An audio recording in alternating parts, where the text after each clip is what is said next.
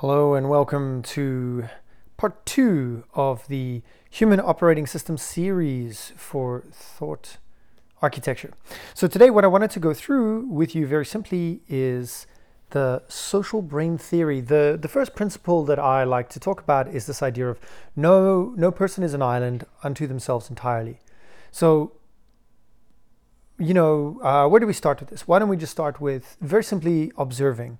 If we observe people who are removed from communities, they tend to go a bit nuts.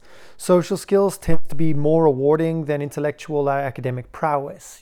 Someone who's able to work well in a group is more likely to experience some measure of success and be accepted by the community versus, I think the statistics were for every 10 IQ points above like 130, you're more likely, to really create problems in your own life and get in your own way. And a lot of this, like we can talk about whether it's here or there. The very simple point is that if you look at how did humans evolve? Why are we such a force to be reckoned with when it comes to the animal kingdom? Well, it's very simple. Okay, we've got the group. We rely on the group. Some people are like, well, it's because we're so diversified. Well, not really. Yeah, we can swim better than monkeys, but we can't climb as well as they can. Yeah, we can climb better than fish, but we can't swim as well as they can. So like any animal in its natural element is going to get us. So we're very vulnerable things. And so we have to find a strength. So what is humanity's strength, really? And coming at this from an observational perspective, it's like, well, if I have one tiger versus one human, chances are the tiger's going to win. But if I have one tiger versus 20 humans, and then things tip the scale. And then more to the point is if I have one tiger versus 20 humans with tools that they've created because they've had foresight, they've had planning, they've had preparation. That tiger is screwed. So very simply put, it just comes back to this idea that the human pack, the human tribe, as it were, the community that humans are a part of, is largely the reason why we are so successful. And so it makes sense that we're hardwired into amazing things. So for example,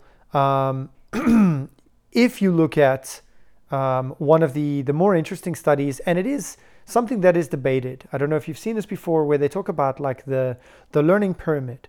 And right at the top, you've got like, well, if someone just speaks at you, you'll only take in 5% of the information. But if someone speaks at you and has visual things, 10%. But if they get you to do group tasks, you will have more and more and more. And eventually it comes down to teaching. And the idea is that humans are innate teachers. We like to demonstrate and show people what we've experienced. And something like that can be observed in kids with never giving them instructions. They'll ask each other to show each other how to do it, and they'll naturally show each other how to do certain things, or they'll naturally take on tasks to be able to do this. So we're literally hardwired to benefit communities and groups. It's that simple. Now, part of this as well has led to what's called the social brain theory, which is very simply put, the reason why we developed our intense ability to think, our cognition, all of it, is actually spurred on by one point, which is our ability to manage a lot of relationships. That's it, right? And so, well, how many relationships? Well, and this is in dispute, of course. This is just a theory, a hypothesis, but it's the prevailing one out there. And it's the social brain theory leads on to another guy called Dunbar. What was his name now? Robin Dunbar, an anthropologist, British anthropologist, who proposed a number, and that was pretty much the size of the social group that your brain could manage relationships with. And if you think about the size of the social group, if you compare us to our closest relative, the bonobos, like the size of the community, the size of the group that we can manage far exceeds that of the bonobo. And so it's this point that because we can manage so many relationships, we can live in bigger communities, right? So Dunbar's number, it's 150 stable relationships. Now there's a lot of holes in this, which I invite you to debate and consider, like how many relationships are you managing in your own life? You might have friends on Facebook, but how often do you really communicate with them? And so maintaining relationships is actually not difficult. So maintaining personal and close relationships, I bet you've barely got time for between 5 and 10. But if we're looking at, relationships where you would communicate once every 3 months, once every 4 months, that number jumps up to, let's say, 40. And then if we're talking about extended relationships, that's acquaintances or extended family or things like that, that you would communicate with them once every 6 months to once every 2 years. Like, let's give it that big of a scope. You're not even hitting 150 yet because of the way our society is structured today. It doesn't really use that. And so even Dunbar's number, you could argue that it doesn't necessarily match what we experience today, but it could have matched because, he proposed this in the 1900s. So perhaps that is something that could be there, Now, being able to maintain these relationships means not only just giving instructions and talking in like Tarzan speak, like you go here, it includes having layers of respect in there, having layers of emotionality in there to be able to express our emotions, our fears, our loves, our concerns, hypotheticals, like anything that creates bonding between people, sharing vulnerabilities, sharing dreams. So language came out of this largely as a result. And surprisingly, we have a lot of functions in language that are universal. The way to be polite, the way that we talk to people initially is to show respect, unless we're actively going against that or we have actively no clue how to do that. So there's a lot to be said about this. So the social brain theory, leading on to Dunbar's number. We can talk about the learning pyramid as well. And, there's a ton of other evidence that I can loop into this as well. But I don't think it's necessarily like as useful as we think. But the learning pyramid, if you want to look it up, it's from the National Training Laboratories in Bethnal in Maine, USA. Social brain theory, I'll put a whole bunch of links as well. But one of my favorite books on the social brain and the social brain hypothesis is, it's called The Social Brain by a professor at University of Bath called Richard Crisp. So once again, it'll all be linked in the show notes. Highly recommend this one. And there was a very interesting study in there that comes in again with like, it validates, it confirms a lot of this stuff. So I'm not necessarily saying that this is 100% the only thing that's worth mentioning. It's more to the point that there's a lot of conclusive evidence that we can see that suggests that socializing plays a much bigger part in our brain development, in how we as humans interact than we probably give it credit for. So thinking about that, thinking about how, well, I want to enjoy my life.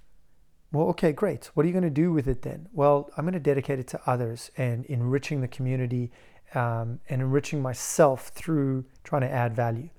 Right, now you've got something. If I ask you to think about the happiest moments in your life, there's probably some sort of achievement. And in that celebration, you share an achievement with, family, friends, a community. Now, whether that achievement is graduating university, launching a successful business, or simply having a child and welcoming a child in, the idea is that the more shared it is, the better it is. And so, like, we'll talk about this as well with emotions, but there is a point to mention here, which is, sure, so we can hack learning, for example, and learning in a social group tends to be more effective because we can create interactions around it as well, which allows us to be productive with our learning, not just receptive, like us sitting at a desk with our books. So coming from a learning angle, coming from a happiness angle, and then coming from a brain development angle, why do we have this big brain? What exactly is the point? Well, it's tool making. Well, there are monkeys that have tools. There are dolphins, pods of dolphins that have been recorded to actually teach their children how to use tools as well. So tools isn't the only thing that explains our brain. Oh, it's language. We've got big brains because of our language. Well, not really. There are other forms of species and life forms out there that actually use language almost as eloquently as us. Obviously, for us, it's a lot more, but I would say birdsong, it could be considered minimal types of language. There are ways that animals communicate with each other as well, which is considered linguistic in nature. So if you're curious about this, there's a pretty heavy book to read called The Articulate Mammal. Articulate Mammal. The Articulate Mammal by, who's it by? Gene Atkinson, I think. And that's a very, very, very interesting idea. Again, coming at this from this point of what's known as psycholinguistics, okay, and how we process language in the brain. But all of these things, it just comes back to the idea that the vast majority of our brain is tied with other people. Now, the other 2 points to mention in this entire thing is, if we look at the brain, can I say, yeah, that's nice and all, but if I want to focus, doing it alone is better for me? Sure, okay. There is this idea of, if I want to achieve, I need to be alone, but if I want to party, I can share it with friends. Absolutely. But can humans and can the human group be more effective together? Can we be more than just the sum of our parts? Okay. And literally, this is the idea behind emergence theory. If we mix certain things together, we're going to get more than just a mixture. We're going to get a new thing actually being birthed out of that. If we create a system, if we create a community, we can actually find that new things will be created that are more than just the sum of their parts. And so when we talk about this, let's talk about, there's another book called The Culture Code by Daniel Coyle. And this guy just examined a whole bunch of things based on successful groups, okay? So, and again, I'll attach a video that explains what this one guy did called the Marshmallow Experiment. And the Marshmallow Experiment was basically this very interesting guy called Peter Skillman, and he challenged 4 separate groups to a competition. And the competition was simple. You get a certain amount of materials and you have to build the highest structure that you can and put the marshmallow on top. So the materials that you get, okay, you get 20 pieces of dry spaghetti, a yard of tape and a yard of string, and then you get the marshmallow as well. And what's interesting is that one of the groups continually beat out all of the other groups by at least 11 inches in height. So this one group was consistently, 23 inches, 26 inches in height, compared to less than 10 inches. So the closest competitor was 10 inches. And so, well, what was this about? Well, you had a group of lawyers, you had a group of recent business graduates, and then you had a group of CEOs against a group of kindergartners. And the kindergartners outperformed all of those other groups all the time. And you're like, okay, great. Why? Why is that? Why are you telling me that kindergartners are smarter than us? And it turns out that they just, because they didn't vie for social status or establish social status and group etiquette, group culture, they were able to jump into the task a lot faster. And the result of this is they were able to run through more renditions of different towers. They failed faster, they failed more frequently, and so they were able to come up with ones that actually worked better. With regard to the other groups, they spend so much time deciding who's going to make the decisions, who's going to be the leader, approving different plans and voting for the best ones, and then dedicating themselves, that they only had time enough to try one particular thing. But a lot of people see this as a negative. They're like, oh, you see, it just proves that socializing gets in the way. Well, actually, no. If you read The Social Brain by Richard Crisp, as I mentioned, there was a very interesting experiment in there. It was led to a psychological development idea. That is to say, before puberty, from 0 to 9, you have a large portion of the brain that's awakened by examining the world and learning more about the world. So curiosity is very high, novel experiences, repetition, all of that kind of stuff kicks in. Now, from the development of puberty up until the end of puberty, which is approximately when the brain develops the prefrontal cortex and all of the smaller parts there, which ends at the age approximately of 25 in the average human, you've got the development of social brain, okay, where you notice that your good kid all of a sudden falls in with a bad crowd and they're highly influential by a social group.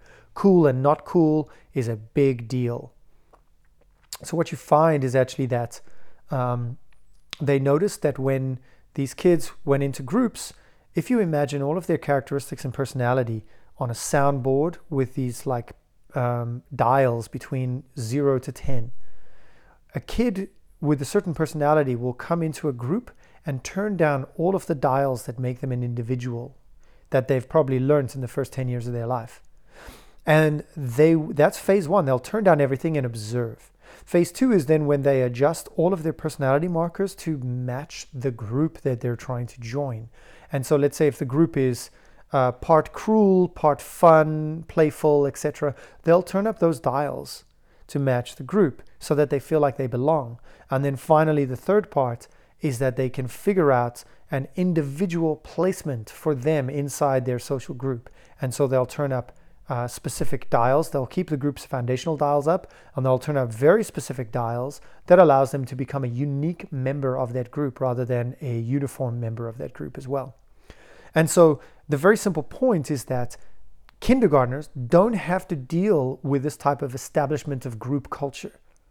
Whereas we can see the more effective companies as well, based on certain reports, are ones that have very strong cultures established. So businesses that have very strong cultures established are going to be more successful and retain their employees and actually have a lower employee turnover, a higher employee satisfaction rating as well, with not necessarily being competitive with salary, because they're actually ticking all these boxes that make employees feel fulfilled. So the very simple point is, number one, if we vie for social status, we've got issues. We need to establish social status first, and then we can become more than just the sum of our parts and be able to create something that alone would have taken us ages to do, or maybe not as insightful or as beautiful as what other people could help us achieve if we were part of a group. So the social brain hypothesis, it comes back to this idea of, feeling valued by being part of a group. Our brains developed to be part of a group as well. And certain things like art forms is a way to communicate ideas to this group as well. So, whatever idea that may be, whether it be, the herds are here, this is a story of a great hunt, or this is communicating information about where the hunts are, to, this artist feels loneliness, and therefore they're going to try and share with people what their feelings are and try and put it into a visual format, an audio format, or whatever the case may be. So the brain is actually evolved into a very, very social part. So here's a couple of questions for you to think about. And in part 2 and part 3, we'll go into, in principle 2 and principle 3, which is going to be part 3 and part 4 of the human operating system. I forgot to count the introduction as part 1. We're going to go into a little bit more detail, and we will obviously kick back to this social brain theory. But the very simple point is, if you're unhappy, think about how much you're doing with people. If you are angry, think about how much does that have to do with people as well. If you want to achieve something, think about how you can utilize this idea that your brain responds heavily to groups of people. How much your goals and your desires are about achieving a sense of belonging, validation, or value in a group as well. And I think there is a further thing that's worth mentioning, which is there's a YouTube channel by this guy called Charlie, and he's got a YouTube channel called Charisma on Command. And what's very interesting is he shared this idea of happiness, and I'll attach it in the show notes below. But very simply put, he created his levels of happiness, to get physical things, then to get experiences, then to gain skills, then to add value to the group. And what's interesting is that he divided all of those into two. If you get things because they make you happy versus getting things because then all of a sudden people value what you've got. Those are two very different motivations. And going for the more personal value is truer and it's going to make you more happy.